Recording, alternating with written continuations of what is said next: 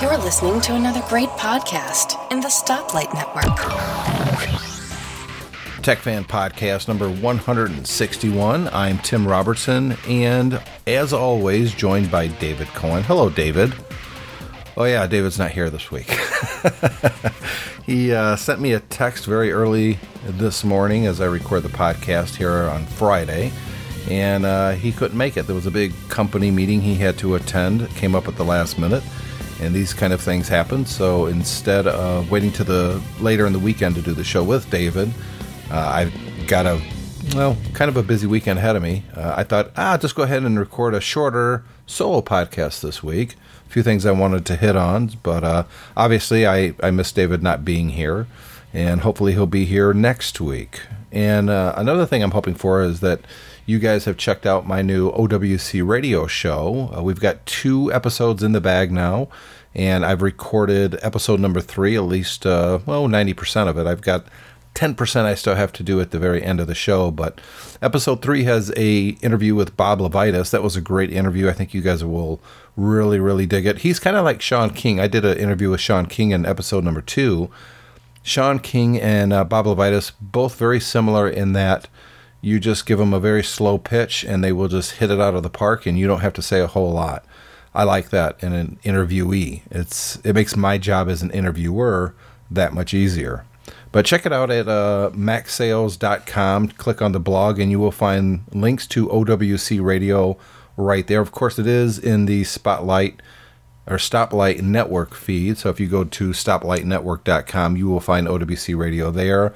And, of course, in all your podcast apps as well as iTunes. So with that out of the way, one of the things that I asked this week on Facebook is, what's the, greatest video game of all time up to now, obviously, ? So that was the question that I posted to my Facebook page. And speaking of video games, you want to know how cool my wife is? She's literally sitting about 7 feet away from me right now playing the PS3. She's not going to say a word. She doesn't want to be on the podcast. But my wife is so cool sitting this close, and what is my wife doing? Playing video games. Don't you wish your wife was that cool? I know she's probably, I can't actually see her because she's actually on there's a wall between us, a half wall, I guess, but she can hear me just fine. And I know she's probably just sitting there shaking her head or something. I'm gonna look. Yeah, she's got a grin. But she's not gonna say anything. So, and I've had every one of our kids on at one time or another. I've had Cole on the podcast. I've had Brooke. I've had Brittany. I've had Rachel. But I don't think I've ever had Julie on any one of my podcasts ever.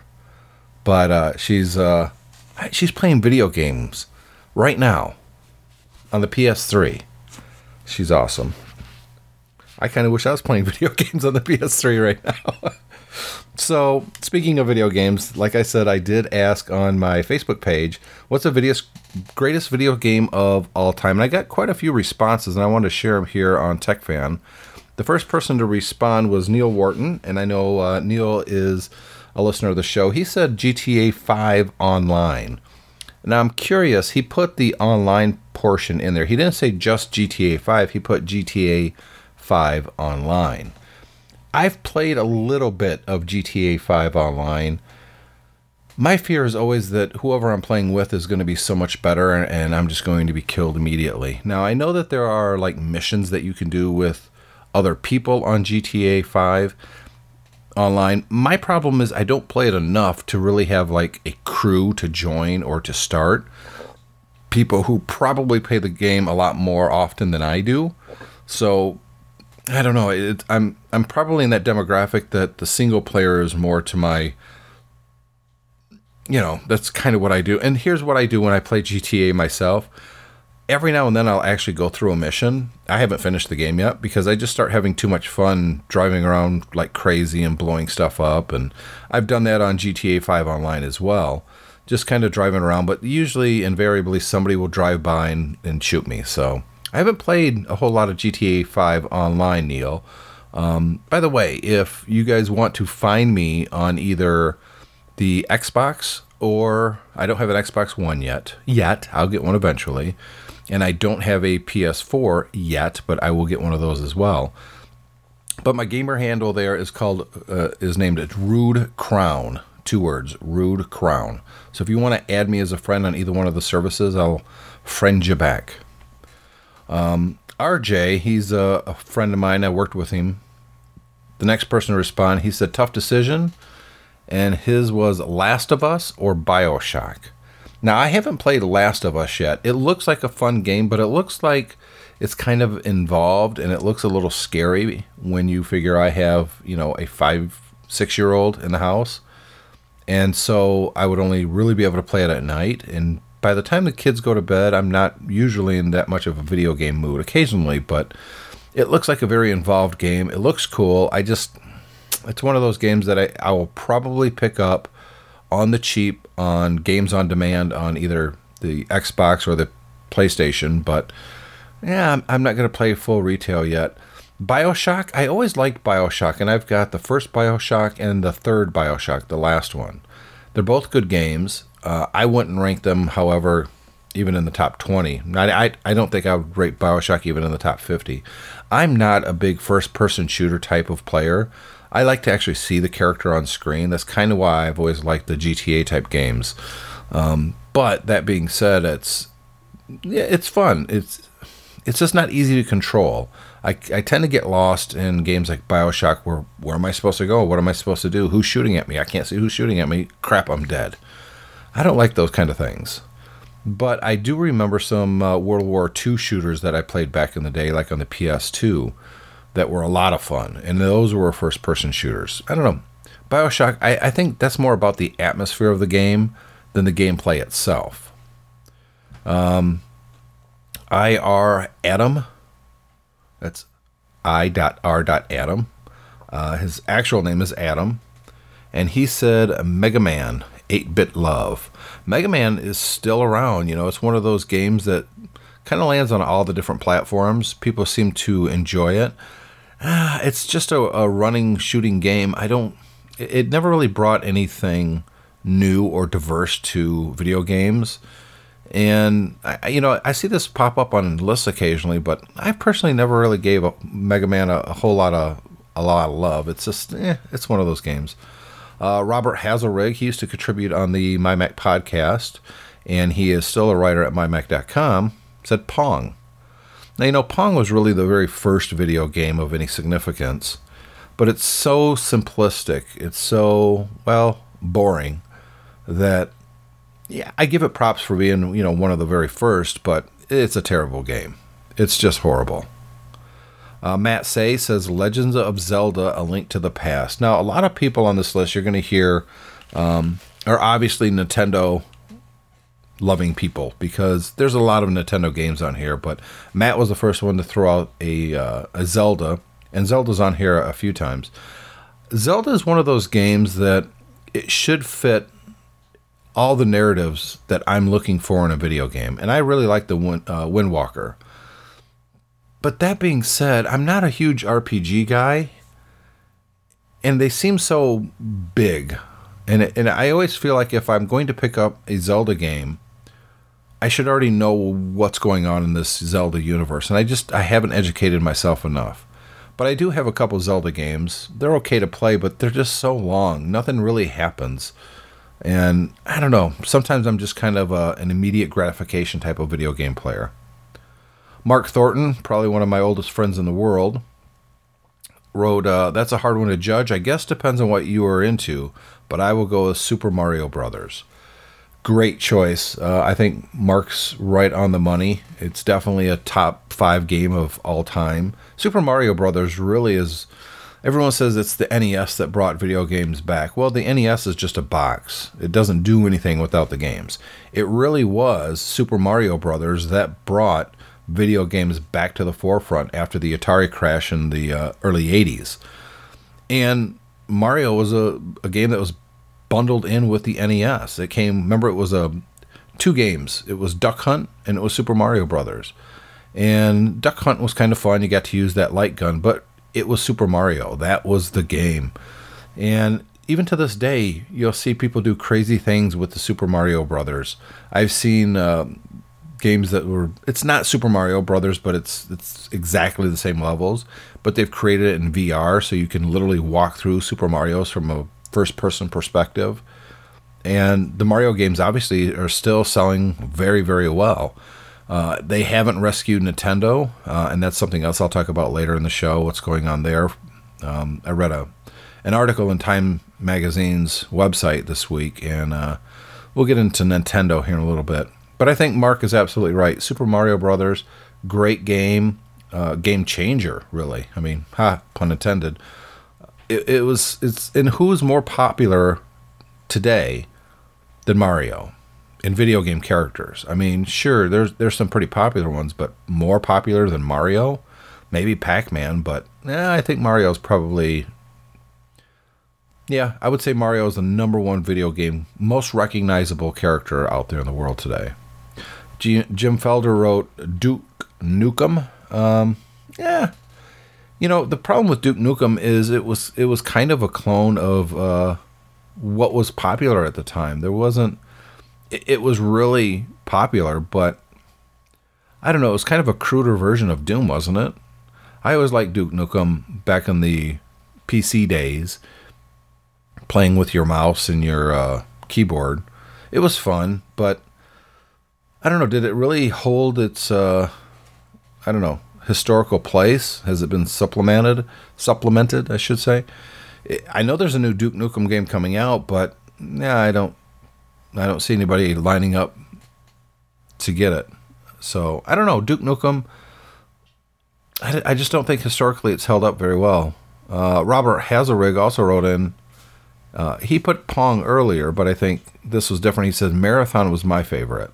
Marathon was so fun back in the early PC days, in the late 90s, early 2000s. It was really one of the very first online multiplayer games that you could play without experiencing a lot of lag, even when you didn't have broadband connections.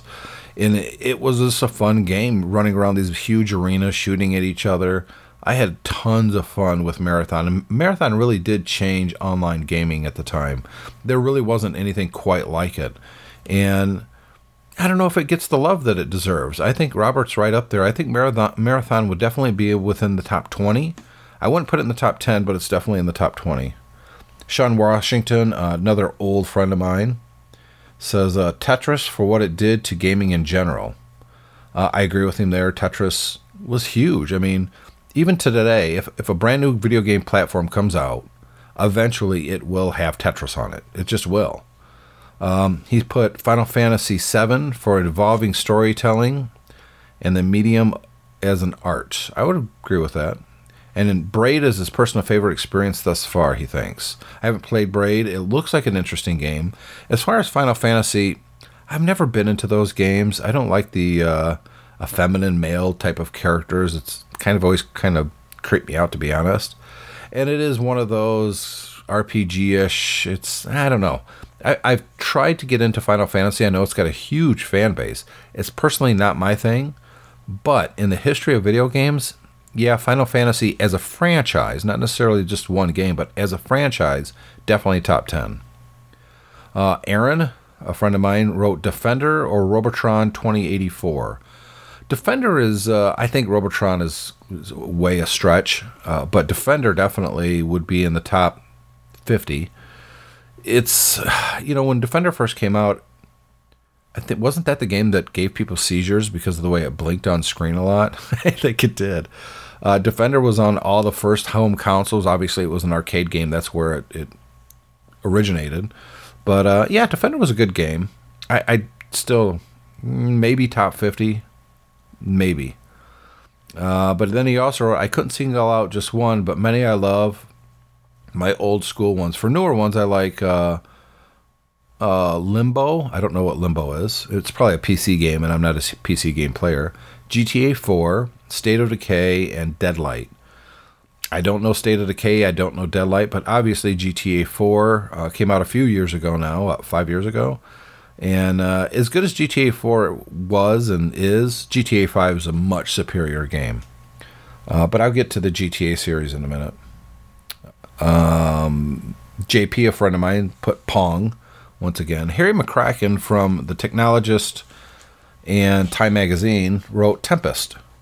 Tempest, I have to be honest, Tempest was one of my all-time favorite games. I wasted just a ton of quarters. There was a brief time one summer where my mom's either washer or dryer broke and they couldn't afford to get it fixed.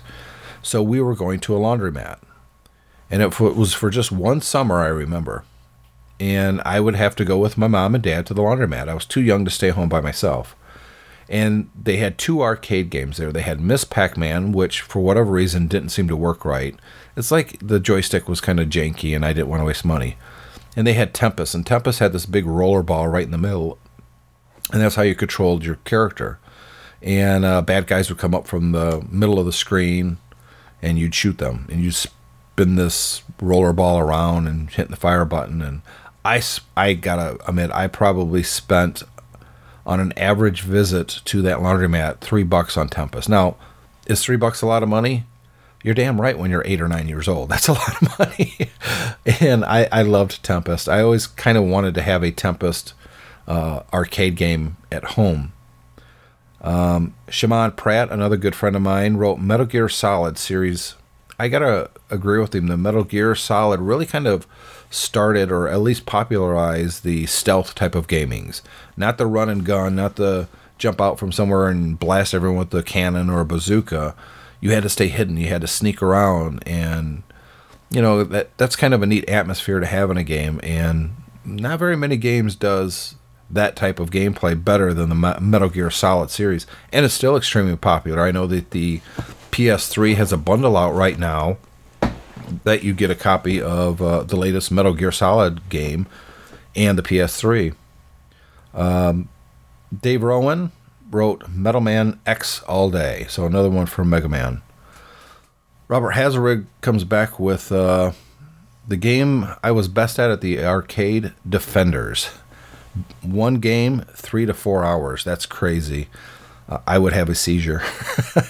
Ken Walker wrote Space Invaders or Pac-Man. So, of course, we're going back to the early part of video games. Space Invaders, I don't know. It's a very simplistic game at a time where all of the video games out there were pretty simplistic. But I was never a huge fan of Space Invaders. It was a little bit too repetitive for me. You could only go left or right and shoot as the aliens are descending, and those bases were practically worthless. But it was a very popular game. But Pac-Man, on the other hand, Pac-Man really did.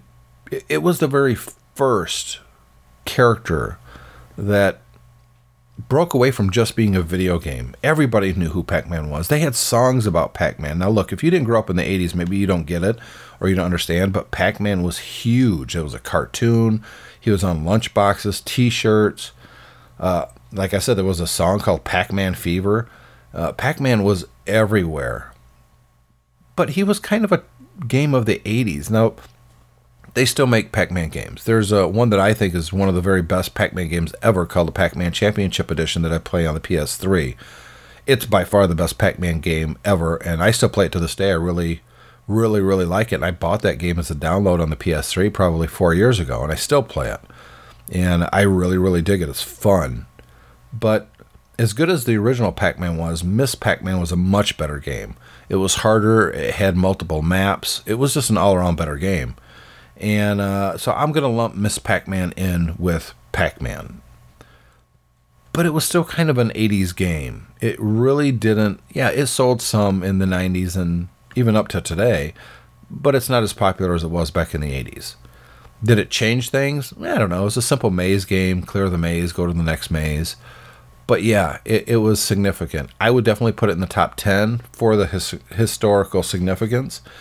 And that there's still things you can do with it. In Pac-Man Championship Edition, is a prime example.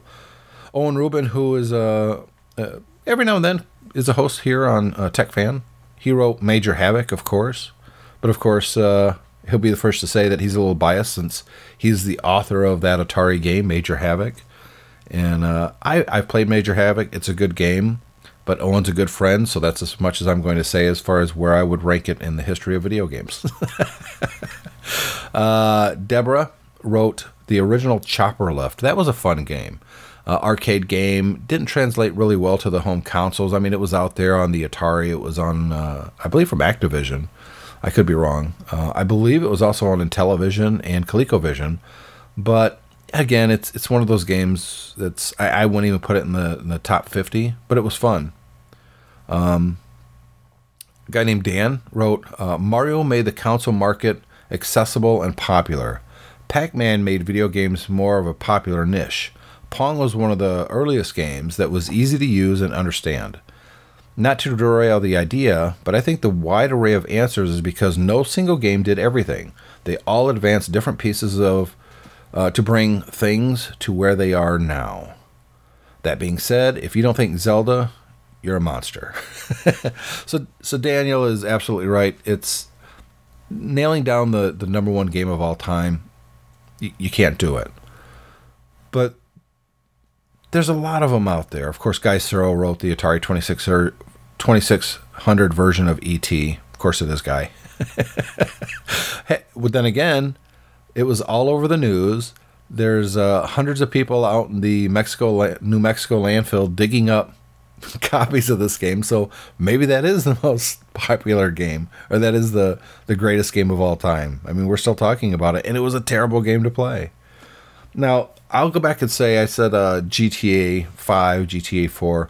I'd actually say GTA 3 is a more significant game because GTA 3, the original one that came out in 2000, really was the first game that gave us the idea of this wide open city and you can go anywhere and do all these crazy things. Now, do I think GTA 3 is a better game than GTA 5? No, no part of me would ever say that. However, for its significance, for its basic gameplay, it's not all that different than what you see in a lot of games today. What is the game I'm thinking of? There's so many out there now. I mean, if it's an open world gameplay, like Infamous, you could trace the history of that game right to GTA. And, you know, GTA 1, GTA 2, those weren't really GTA games that we know today. GTA 3 was the one that really popularized and gave birth to that wide open world. Now, for my personal history, I would say GTA 4, 5, and 3 are all great games. But if I had to pick one as my favorite game of all time, I'd probably say GTA 3 with an asterisk, Vice City. It's basically the same game as GTA 3, except for it's just a little bit of a different city. They added a few, things to it, but it's basically the same game. So I would say Vice City was my all-time favorite game. It came out in 2001, and it was the game that got me back into video games. I was way into video games in the 70s when it first started, in the 80s, and part of the 90s, but, once I got... my first daughter was born, I kind of fell out of video games for a long time. And it wasn't until watching television and seeing a commercial for GTA Vice City, where, they had this Flocka Siegel song running, and the characters, and it was very 80s and Miami Vice.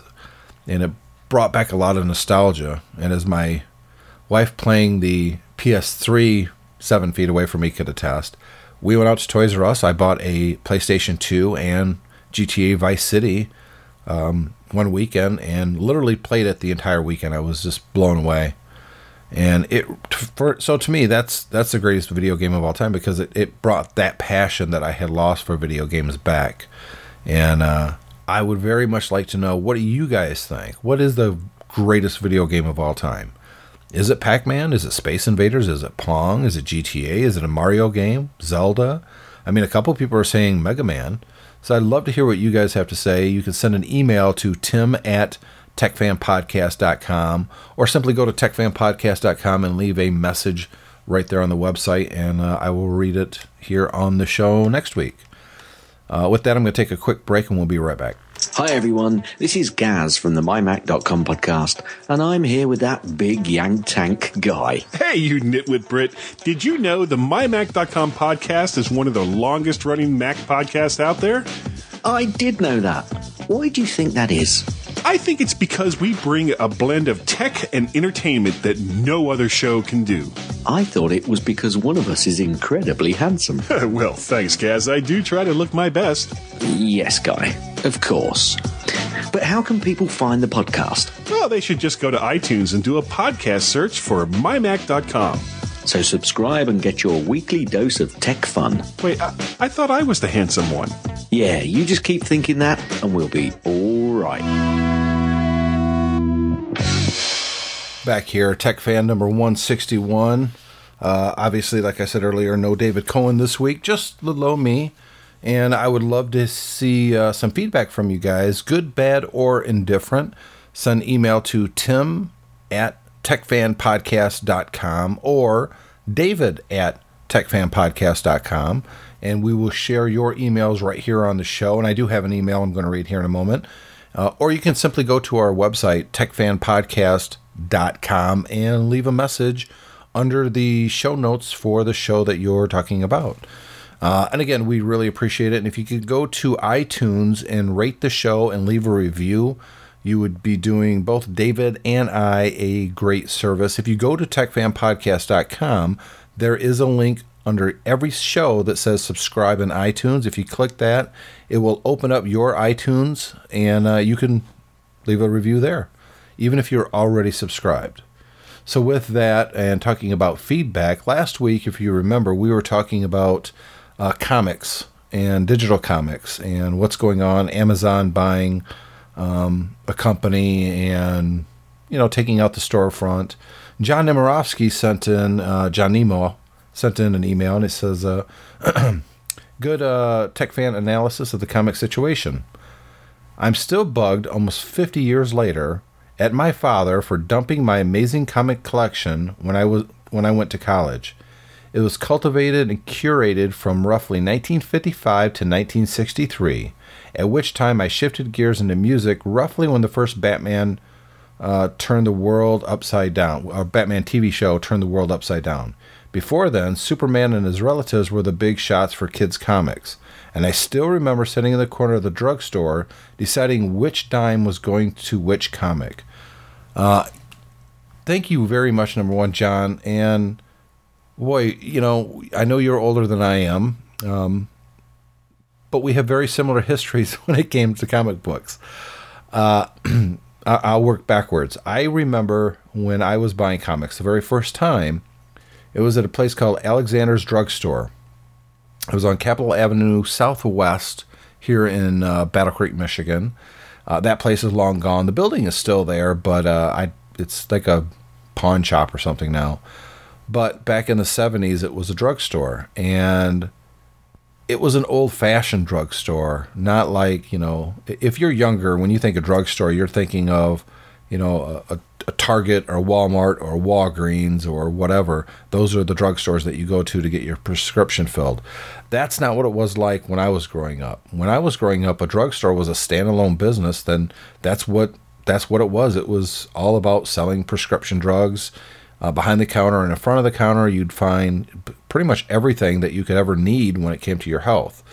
And they also, I don't know why, but they always had, drugstores back in the day always had a comic book rack. Now, I have very vivid memories of this drugstore. It had these old wooden floors that creaked when you walked on them, and it had this smell about the place that if I ever smell that again, I'm going to think about comic books, because I would go into this comic book store with my mom. She would go back to get whatever she needed to get, and I would sit there at the wire rack spinning it endlessly, deciding which comic books I'm going to spend my allowance on. So there, John, we share some history, because I did the same thing. Now, mine was in the 70s, so 20 years later, but I don't think the world of comic books changed all that much from when you were collecting, especially 63. That's when the Marvel comics really started coming into their own. That's really what changed comic books. Before that, it was really DC. Like you said, it was Superman's pal, Jimmy Olsen. It was Lois Lane. It was Superman's dog, and those were the big ones. But also, like you, John, my mom will deny this to this day. I left some comic books at home at my parents' house when I first moved out, and that and some Boys Life magazines, and they got tossed out. To this day, my mom says she didn't toss them out. Well, we both know, John, my mom did toss them out, and there was some valuable ones in there. That being said, John, if you still had those comic books from 55 to 63, there'd be some money there, depending on, which ones and how many. But those would be some very valuable comics. So my heart goes out to you, John. We share a similar history in comic books, going to a drugstore to buy them and having our parents toss them out as junk, as stuff that we've outgrown. If they only knew, right? That would have paid for your daughter's college, John. My comic book collection from back in the day would have paid for my kids' college. So anyways, the whole first half of the show is about video games, and I posted this up on Facebook because I'm going to review this. I guess they're going to send me a review copy next week. It's at least instructions on how to download it. It's Feral Interactive is releasing Marvel Superheroes Lego. They released it on May 8th, so it's out there. If you guys want to go buy it, definitely do so. We've got it on the PS3. I can't imagine it's too different on the Mac. I'm looking forward to playing with it and seeing what it's like on the Macintosh. It's one of those games that's, at least on the PS3, is just fun to play. It's kind of an open world. You go on missions, you unlock characters. It's fun. And, and I've said it here on the show before, the Lego games are very, very popular here in the Robertson household. I play them. My younger kids play them. My wife right now, as I record this, is playing a Lego game. What are you playing, honey? She's not going to answer. I'm trying to weasel her into saying something on the podcast. She's just not going to go for it. She's actually playing Harry Potter. I don't know if it's the first Harry Potter game or the second Harry Potter game. I think it's the second Harry Potter game, but she is playing Lego Harry Potter right now, and she's doing really well. She's already beat the game, but she's beat it playing with the kids. So this is actually her copy of the game, or her saved game, I should say, that she's doing without the kids helping her, so she can go through it and experience everything in the game. Instead of, Cole unlocking a bunch of characters, and then she comes and sits down and a whole bunch of stuff's already unlocked. This way she gets to go through and unlock those characters. I have to say the Lego games for the consoles, as well as the few that I've reviewed for the Mac, fantastic games. They're family games, so you don't have to worry about, is this inappropriate for kids? They're absolutely safe in that regards. They're challenging. It makes your kids think. It makes you think as an adult. And they're just fun. Very tight controls. I look forward to checking out Marvel Superheroes Lego on the Mac next week. And hopefully I'll have a review for you in a week or two. But if it's anything like the PS3 or the Xbox version, it's going to be great. And honestly, Feral Interactive does a really good job at porting other games to the Mac platform. They've been doing it, I don't want to say longer than everybody else, but they're right up there, at least. Also, this is kind of out of left field. I didn't hear Guy Searle talking about me on the My Mac podcast, but I guess Guy mentioned somewhere that I suffer allergies, and I do. And it sucks. I hate allergies, but what are you going to do, right? Well, Gary Apter writes, I heard Guy say you suffer allergies. This is what I take for hay fever type issues. It's Nature's Way bee pollen blend. Lee Laporte recently recommended Allegra, but I haven't tried that. Hope you find relief, Gary. Thank you very much, Gary. I'm going to definitely try this. I'm going to buy it this weekend when we go grocery shopping at wherever we end up going grocery shopping at. Nature's Way bee pollen blend. I don't know what it does, but it's from Nature's Way. It's one of those supplement things, and I'm willing to try it because here's the weird part with me. My allergies tend to bother me about an hour before I go to bed, and then about an hour after I first wake up in the morning. Like right now, I'm fine, But I don't know, early mornings, late nights, that's when the pollen just seems to kill me. My eyes water. I've got to have a Kleenex box nearby. It's kind of sucks. And if this works, I'm definitely going to give it a try. As for Allegra, I've tried Allegra in the past. It seemed to work okay. My issue with Allegra is it's really expensive. It seems prohibitively expensive. And I don't really want to spend that much money on something that may or may not work very well for me. So I'm definitely going to give this a try. It looks like it's not very expensive. It's like $15-20 for a couple hundred tablets. And I'll try it for a week or two, see if it works. And if it does, absolutely fantastic. I'll be very grateful. So thank you very much, Gary. And if anybody else out there listening has sinus issues and they have this little cure that works for them, send it my way. I definitely want to know, and I'll definitely try it. I have tried, and I know it works, but I can't bring myself to do it. What is it called? That stuff that you spray in your nose. What do you call that, Julie? You can whisper so you're not on the podcast. Yeah, the neti pots. The thing is, I know they work, but you have to literally squirt this liquid up one nostril. It goes all through your sinuses and comes out the other side. And you use a room temperature saline type of solution or distilled water. And, the first time I tried it, I made a huge mistake by using cold water right out of the tap. And that'll wake you up, let me tell you. But it's the feeling of this liquid being forced through your nasal passages and out the other side. It's just wrong. It's just not right. It feels terrible.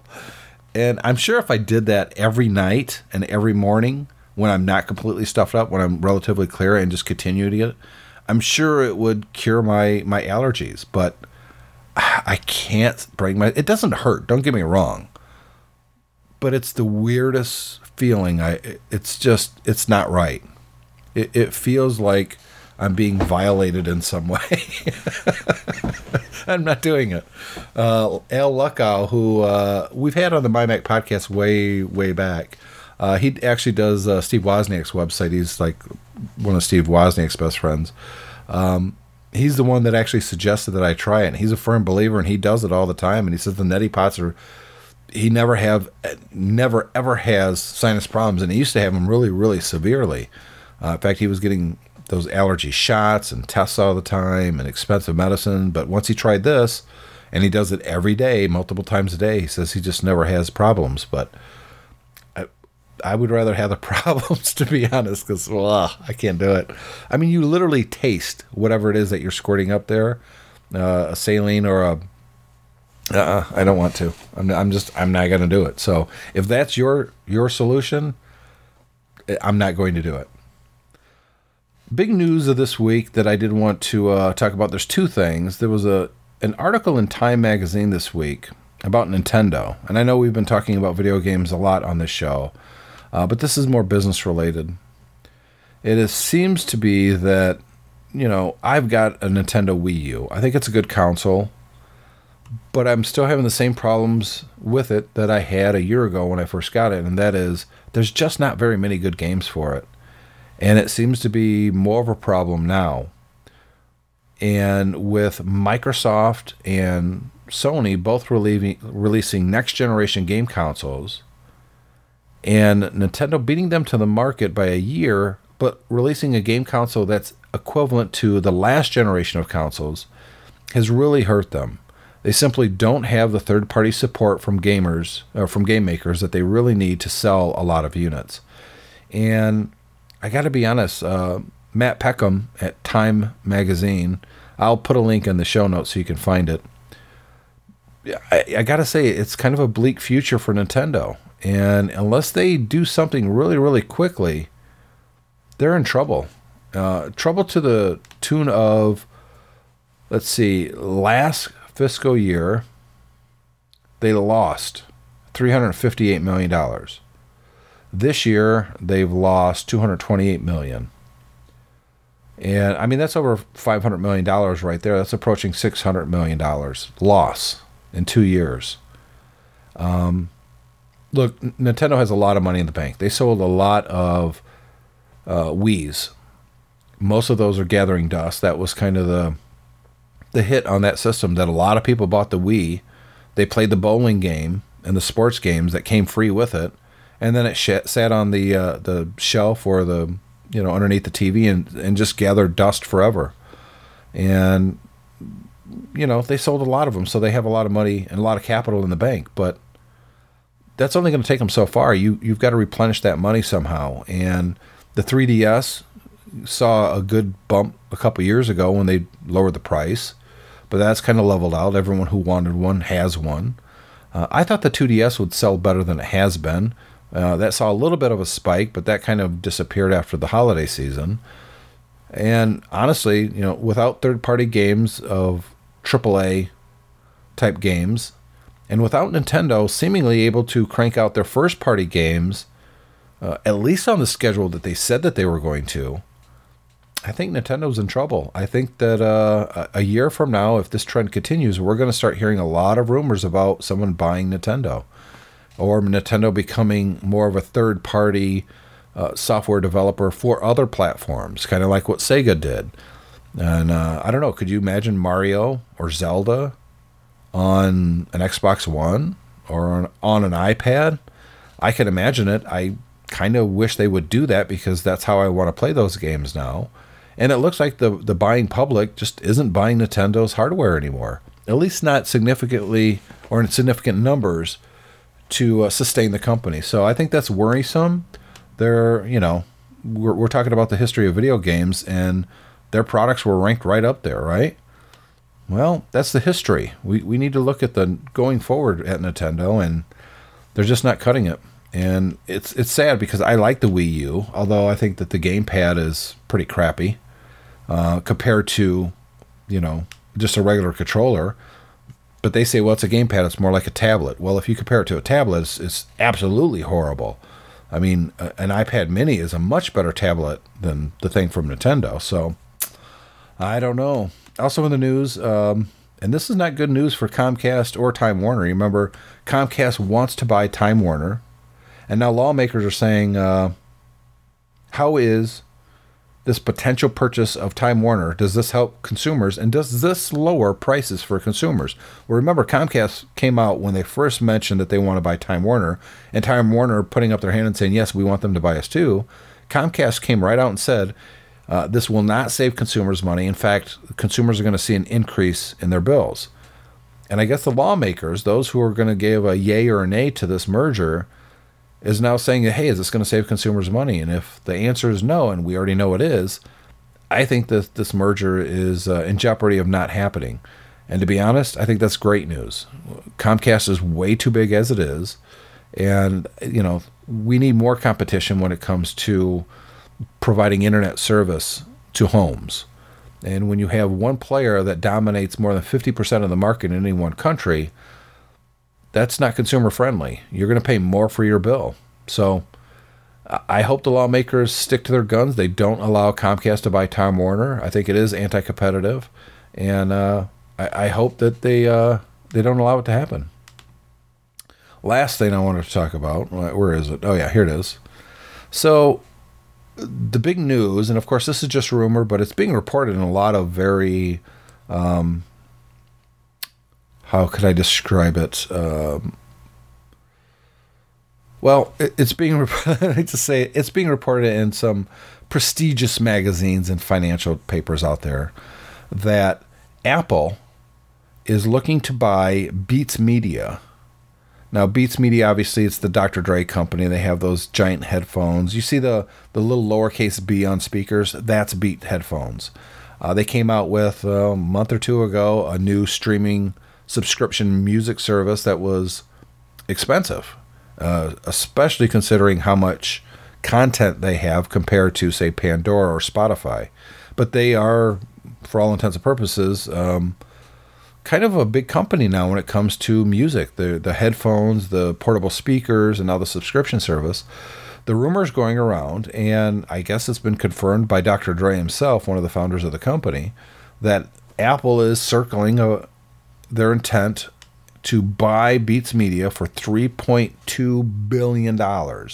This would be by far the more money than Apple's ever spent on an acquisition. Up to this point, the highest money they ever spent was $400 million back in 97 for Next. And of course, that deal brought Steve Jobs back to Apple. But that was $400 million. What did Apple get out of that deal? Well, they got the groundwork for the operating system, the core of the operating system that we're using even to today on both the Mac and iOS. But that being said, what do you get with Beats Media? Well, I've read online articles that says it used to be the little white earbuds that you'd see in everyone's ear and the ears of influential celebrities. Now you're seeing headphones from Beats. And so Apple wants to stay a viable competitor. Thus, they buy Beats Media, and I don't get it though. I have to stop there. I just don't get it. The subscription service Apple already has with iTunes, of course. From what I see, nobody's using it, but still, they already own that. They don't need a headphone maker. They just could make their own headphones better, and they're not going to start including Beats Media headphones in with iPhones, I don't think. So what are they really getting? Is it really worth? Is that brand worth $3.2 billion? And if it is, I would like Apple to know that the podcast network called Stoplight Network is worth $1.2 billion and we're for sale. and you can have everything. I don't get it. I don't understand why Apple would acquire this company. I definitely don't see $3.2 billion worth of.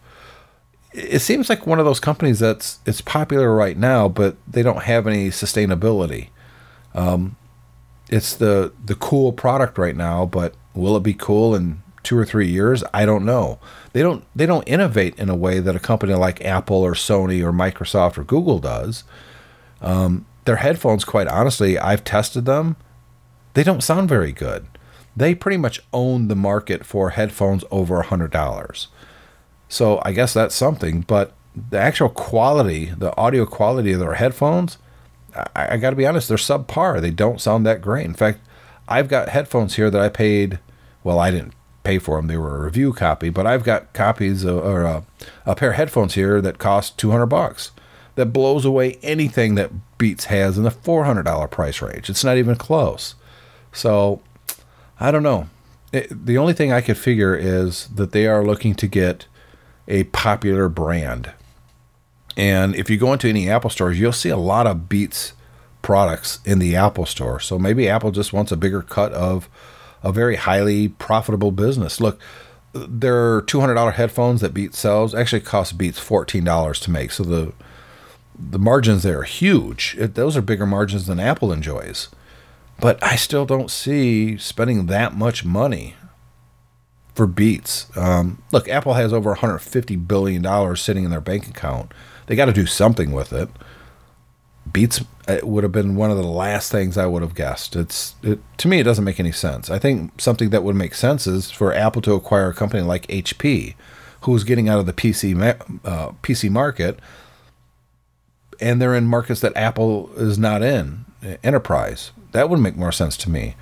But if you look at what Apple's doing now, they're more of a consumer-facing company by far than they are a hardcore computer company anymore. So maybe for those reasons it makes sense, but I don't know. I don't see it, but they didn't call me to ask my opinion either. So that's what it is right now. That's the rumor. And like any rumor, who knows if it's true or not? According to Dr. Dre, it is true. It would make Dr. Dre the richest hip-hop artist in the world, he said. He'd be the first billion-dollar hip-hop artist. That's a lot of money. I'd love to know your thoughts. Maybe by the time this podcast reaches your ears, it's been confirmed or denied. But either way, let me know what you think. It's Tim at TechFanPodcast.com or David at TechFanPodcast.com. Easiest way is to go to TechFanPodcast.com's website and leave a message there. And like I said earlier, please review us in iTunes. It helps rankings. We'll go higher in the lists. More people will discover the show. And we all become real millionaires and billionaires when we sell the company to Apple. I hope. That'd be nice. So with that, I'm going to wrap up this episode. I look forward to hopefully having David on next week. Like I said at the top of the show, he had a business thing that came up, some kind of a business meeting. And, that happens. And when it does, we carry on and record the show and don't enjoy ourselves nearly as much as we would have had David been here. But with that, thanks for listening, and I'll see you next week.